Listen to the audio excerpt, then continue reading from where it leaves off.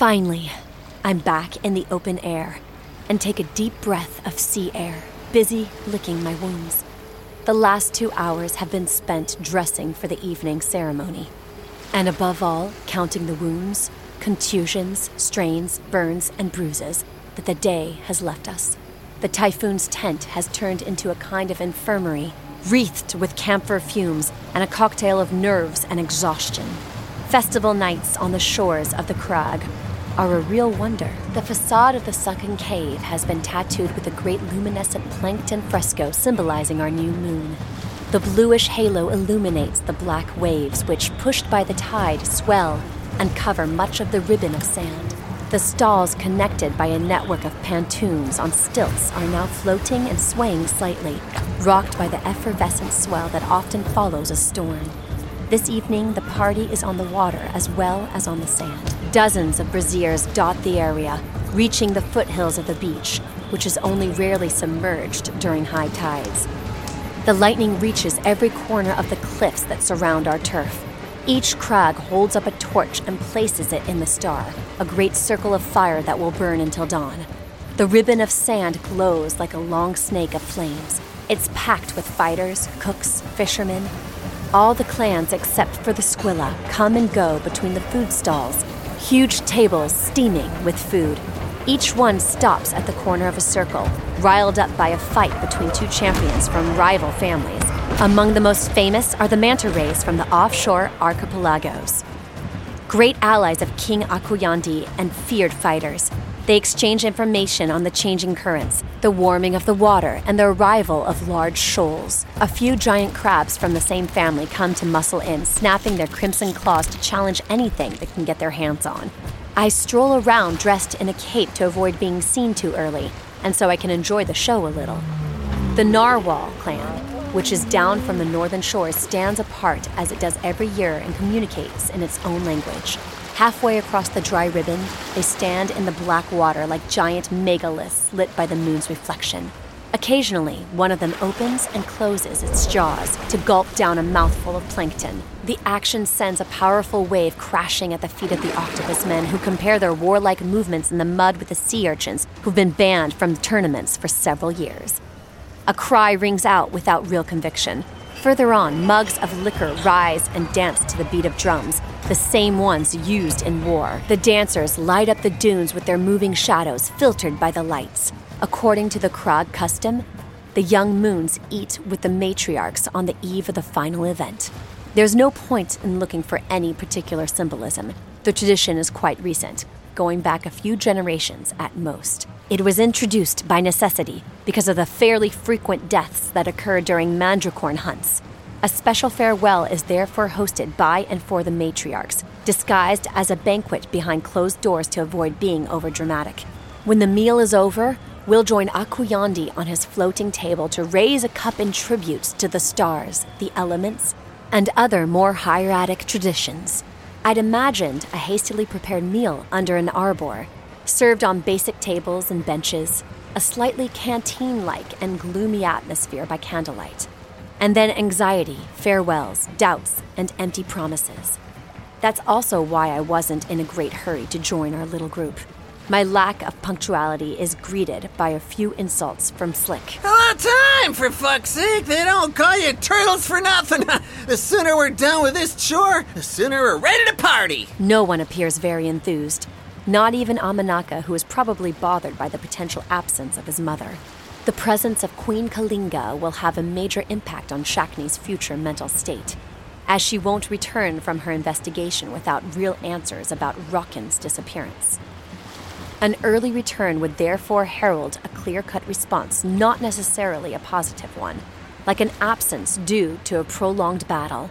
No matter which way you examine the problem, Shakni will always see the negatives. So like me, the prince must be hoping for a straight answer by the end of the evening. Here we are in a single file in this avenue of brandished torches, driven by tribal chants in ancestral languages, whose rudiments I have only begun to learn. We walk south along the upper part of the beach for about 100 strokes until we reach a rocky cliff, straddling the edge of the jungle and the sea. In its midst, A tunnel dug by erosion leads to the Comet Lagoon. The opulence and sophistication which greets us immediately banishes my gloomy projections. The turquoise water glistens because the algae attracts incredible amounts of luminous plankton at this time of year. It's almost as if a blue giant could spring from the depths at any moment. A sumptuous vessel on stilts awaits us. We cross a floating bridge whose edges are elegantly trimmed in silk and mother of pearl before entering the dining circle. The tables are massive and overflowing with dishes, the specialties of each family. The matriarchs run the show, and the pages run back and forth to supply food for the tables. My matriarch is assisted by Gakpe and a dozen volunteers who've been entrusted with preparing a spicy coral stir-fry.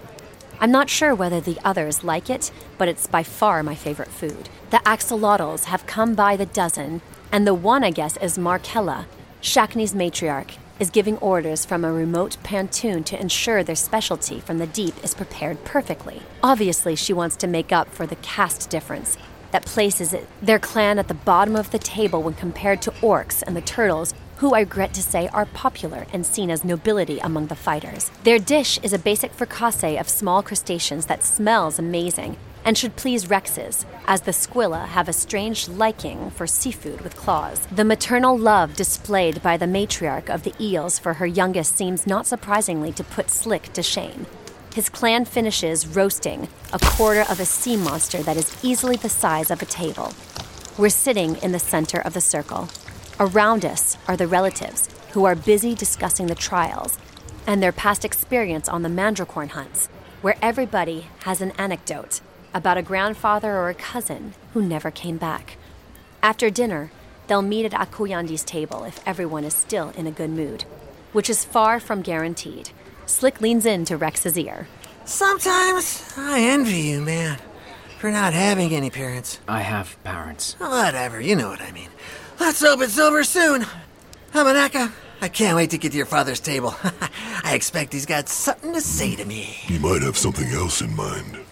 Amanaka nods towards the floating bridge, and I deduce from Shakni's blush that Kalinga, Queen Krog, is about to emerge from the darkness, accompanied by Naria, the jellyfish warrior. Lent by my great-grandfather, she slips between the tables, or rather the tables move aside and open a path for her.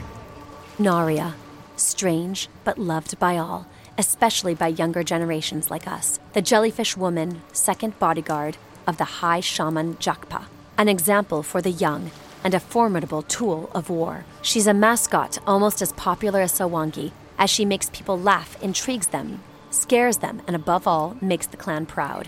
Kalinga and Naria are back. The news spreads like wildfire. The jellyfish woman follows in Queen Krog's footsteps, waves her many burning filaments, which draw random trajectories and seem to have their own personality.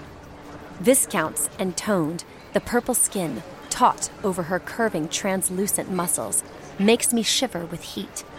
She moves calmly towards the royal table, swaying like a child imitating the trot of a young nag. Kalinga sits down and nods to Naria to follow suit. The whole assembly has understood the challenge that will follow the upcoming speech. With only silence and the echoes of the party on the other side of the cliff to welcome her, the queen, known for her bluntness, breaks the ice. Good evening to all the clans and to our young maestrum who are about to take part in the final trial. Before the festivities start, I want to talk frankly with you, Crag, for whom I have enormous respect. Kalinga pours herself a cup of liquor and drinks, then continues. I will leave Naria, who has been helping me search for young Rukan of the Axolotl clan, to bring you the result of this search. Naria stands up to face the assembly with a timid attitude that deceives no one. She's amused by the situation, which confuses me as to her intentions. I, Naria, orphan jellyfish and guardian of the high shaman Jakpa, swear to tell the truth and only the truth. She pauses to gauge the impact of her introduction on the audience and continues. So I escorted Queen Kalinga to investigate the disturbing disappearance of young Rukin a few days ago. He was pretty easy to track. After some searches on the edge of the jungle, the Queen found some suspicious footprints that matched the description of the young axolotl. We then took the route that pointed straight to the west and spent a few days looking before we found him. As most of you are aware, he was his usual self and we caught him training in the undergrowth. Some of you may have assumed he'd merely got confused with the lunar calendar and had forgotten the dates of the tests. But I'm sorry to say that this is not the case, and the young maelstrom was not surprised to be found. I'd even say he was anticipating such a visit. His speech to the Queen and myself was clear, suggesting that it had been prepared. Rukin had decided to quit the event. He was also not at his best. He was injured, covered in contusions and bruises. Yes, ladies and gentlemen, it looked like Rukin had been in a fierce battle a few days before. The weight of the revelation is as welcome as an adult monkfish being slapped on the table. Uproar ensues, and Naria is good enough to let those involved digest the information for a few seconds before continuing. I then understand that even greater revelations are to come. I also see a strange glint in Kalinga's eye. Not by chance did the Queen choose to let Naria speak in her stead. She scans the room, and a thought comes to me.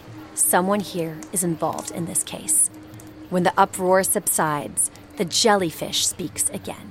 Rukin confessed to fighting a patrol of Adalar sentinels that had ambushed him during training. He then realized that he was too weak for the trial, as he put it. So he took the decision not to jeopardize the team, well aware that Rexis from the Squilla clan was available on the reserve list. The axolotl camp is getting restless. Are you sure it was an Adlar? If that's indeed the case, there's no way the axolotls can stay put. And we'd be very offended if the Crag clan failed to back our revenge. These dogs are coming to our land to attack our young homes! Cries Markella, the axolotl chief. Queen Kalinga's orders are that nothing be done until the investigation is complete, because she has a few doubts. And how can you have any doubts? This is yet another move by King Aquiandi! This pacifism will ruin our clan! I'll say it one last time, but if you don't respond tonight, you're in big trouble! A few axolotls are already standing. They scan the assembly, torn between offense and aggression. They are hanging on Markella's decision because they can't even imagine how things will turn out if the Queen doesn't calm things down. It's true that it's unwise to engage with the axolotls in such a scenario. For while it may not be the most prestigious of clans, it's certainly the one with the greatest pride and above all, the greatest number of warriors. The Queen stands. It wasn't the Adlar who attacked Rukin. Are you mocking us, Kalinga? Addressing me in that tone in public could make things difficult for everyone, Markella from the Axolotl clan. If you don't wind your neck in and let me finish, I'll be forced to take your next interruption as a threat. Is that really what you want? Markella backs down, bites her purplish lips, and signals to the axolotls to return to their places. The Queen pauses a few moments too long to show her affront, and then continues. For my part, I deplore my husband's pacifism, and believe if we could go to war with the Adlar for this reason, I wouldn't have gone to all this trouble. But firstly, he's still in charge, and secondly, I'm positive the Adlars did not attack Rukin. I didn't believe it myself when Gakpe told me about the clan's problems a few weeks ago. Get ready for big changes, Ark. The Krog are doing badly, were his words to me. But after the Queen's intervention, I could see things more clearly. The fact that she was going publicly against the king and the peaceful path he has decided to take. are evidence of the live issues that are plaguing the clan. This is also why I decided to lead the investigation in person. To find tangible evidence and to put Aquiandes back to the wall in the face of these facts. But if it wasn't the Adlars, then who could have attacked my son? I've got a strong feeling that the culprit's much closer than we might think, according to the clues I've been able to gather. So I must ask you to be quiet and give me a moment to inspect the assembly. I'd heard about the exercise that Kalinga was about to carry out. From what we've heard, she often operates behind closed doors when dissecting reality, and very few Krog have witnessed this ability. Her tentacles have risen and float in the air around her head, the pupil of her eyes flattening and stretching into a black rectangle on either side of her iris. She scans the astonished faces. Her eyes scan clothes, cutlery, food, and absolutely everything around us like a torch, which is able to read the souls of objects, people, and things. From my vantage point, I can see her lips moving and manage to decipher a few words. Adalar, no arrows, contusions, blue fists, trials, participants, 3 years, waiting, relentless efforts, exploits. A few seconds pass and the tentacles fall back down on her shoulders. Her pupil returns to normal. She uncrosses her legs, leans on the armrests of the chair, and stands up to face the assembly. As you know, I'm the best tracker in the clan, and never miss the slightest detail. Rooken's injuries were not consistent with a fight with Adlar sentinels, let alone trappers. The assembly suddenly erupts in an excited hubbub. She waits for the tensions to subside and resumes. Sentinels use thrusters and bows. And the Adlar, however primitive and savage, usually fights with a spear or a needle. I looked at Rooken's wounds as I treated him. None of his injuries appeared to be caused by an Adlar weapon. Mostly bruises and fractures that were more consistent with a tavern brawl than a skirmish with trained soldiers. And the location of the damage followed a logic of its own. None of the blows were on vital points and were inflicted by a single warrior using his fists, and only his fists. It was when he identified the location of the fight that my doubts were confirmed. There were no footprints leading to an Adlar trail. The ground had been churned up. And if I combine that with the dirt I found under Rooken's fingernails, then it's easy to see he was lying. The question is why? And that is the question I just answered a few seconds ago. Why would Rooken lie? Markella doesn't flinch, but I can tell she's about to lose it. Kalinga ignores her and speaks again. Basically, Rooken fought a duel, which he hid from us. As I observe the assembly, I linger on the attitude, the unconscious actions, the vibrations and mimics that make up the gestures of your people. As I recall how Rooken had mysteriously left the trial, my gaze instinctively turns to the participants in the trial. That's when I finally put the pieces of the puzzle together one by one, and I can't help but be intrigued by one person in particular, whose clan is known for producing the best pugilists in Crag history. Her gaze leaves no room for hesitation and lands on my neighbor. I could have given him the benefit of the doubt with this simple reasoning, but when I add the truly fortuitous presence of the fifth member at the trial and the efforts and risks taken by him to carry his team as far as possible, something I've deduced from the fresh bandages on his hands, the recent wounds, and the missing teeth, all those details, when put together, give me some idea of what may have happened. Do you have anything to add to the story, Rexus of the Squilla clan?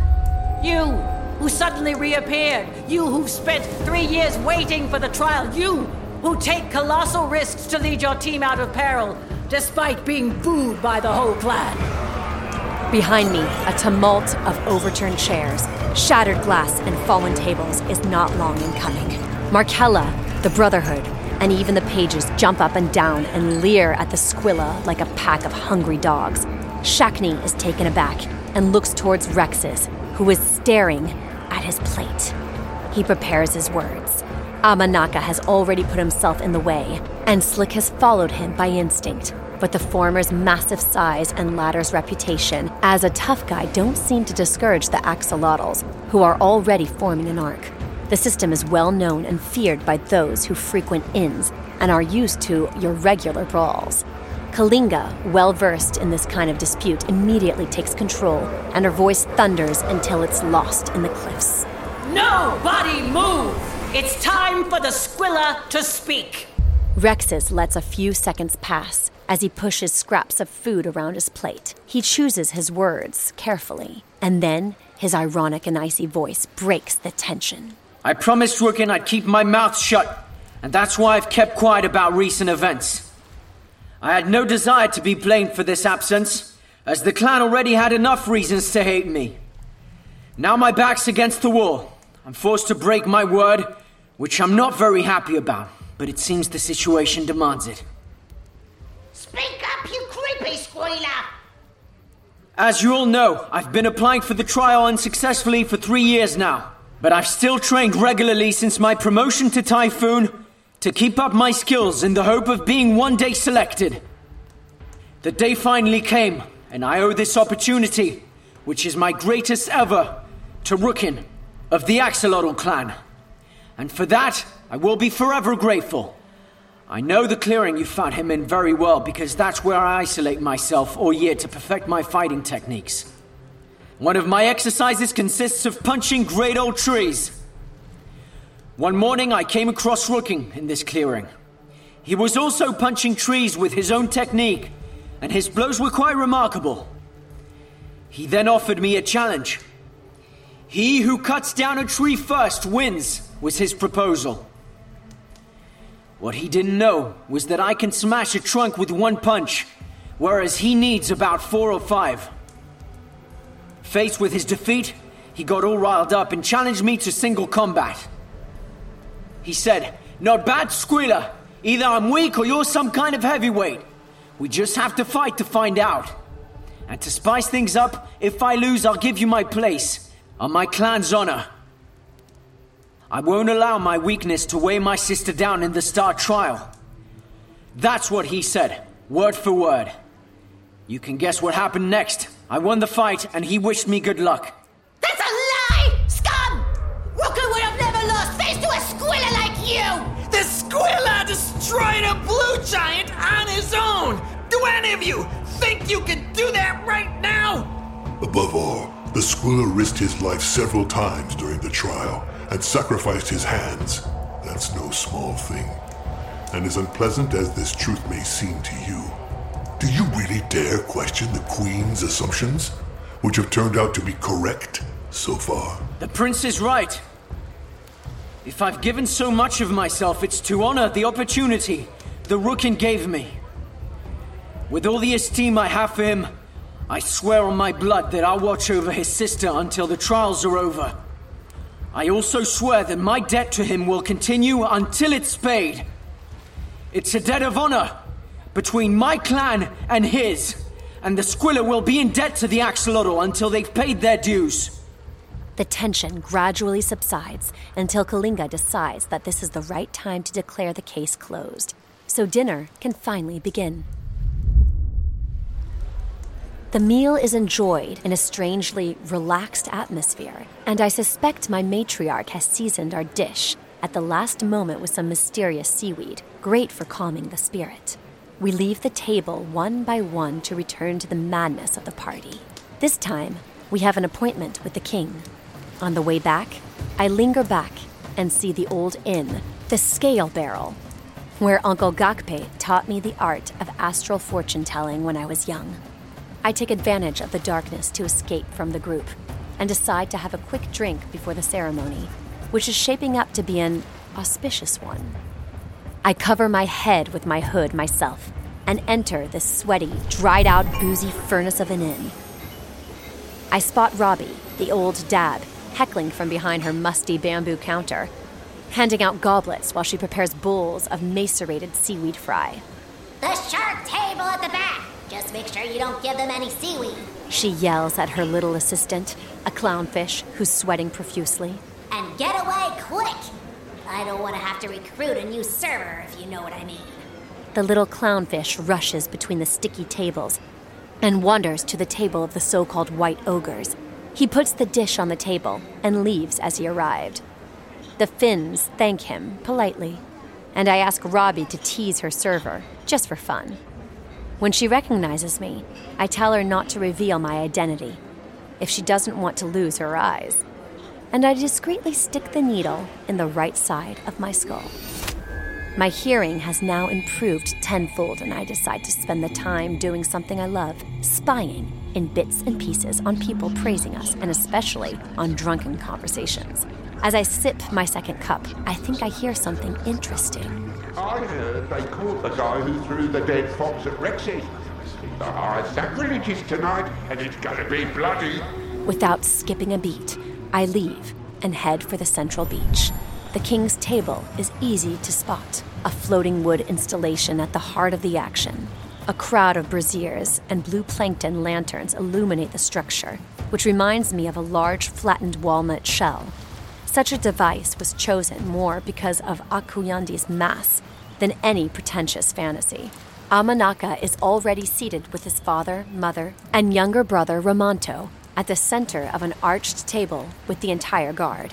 Walruses and Sawangi eels are having a friendly chat. And then there's Slick, who looks like he's about to fall asleep. Jakpa and Gakpe are side by side, escorted by the dark shark, Iwobi, as well as Naria, who has returned to her place. There are so many axolotls that they've had to be squeezed into 2 rows of benches. Apart from Shakni, who received more support than humiliation, none of them seem to be cheered by the recent confession and the party in general. Axolotls are sensitive and particularly hate being called weak. When it comes to the defeat of one of their best heirs, they can become unruly, and they don't need much of an excuse if they have something to prove. That's what Iwobi, the shark man, seems to think too, his hand on the handle of his long sword. Finally come the Rexes. The poor guy's hands are totally bandaged, and he can't eat properly. He's sitting next to Amanaka and seems content to sit with the last of the talkers.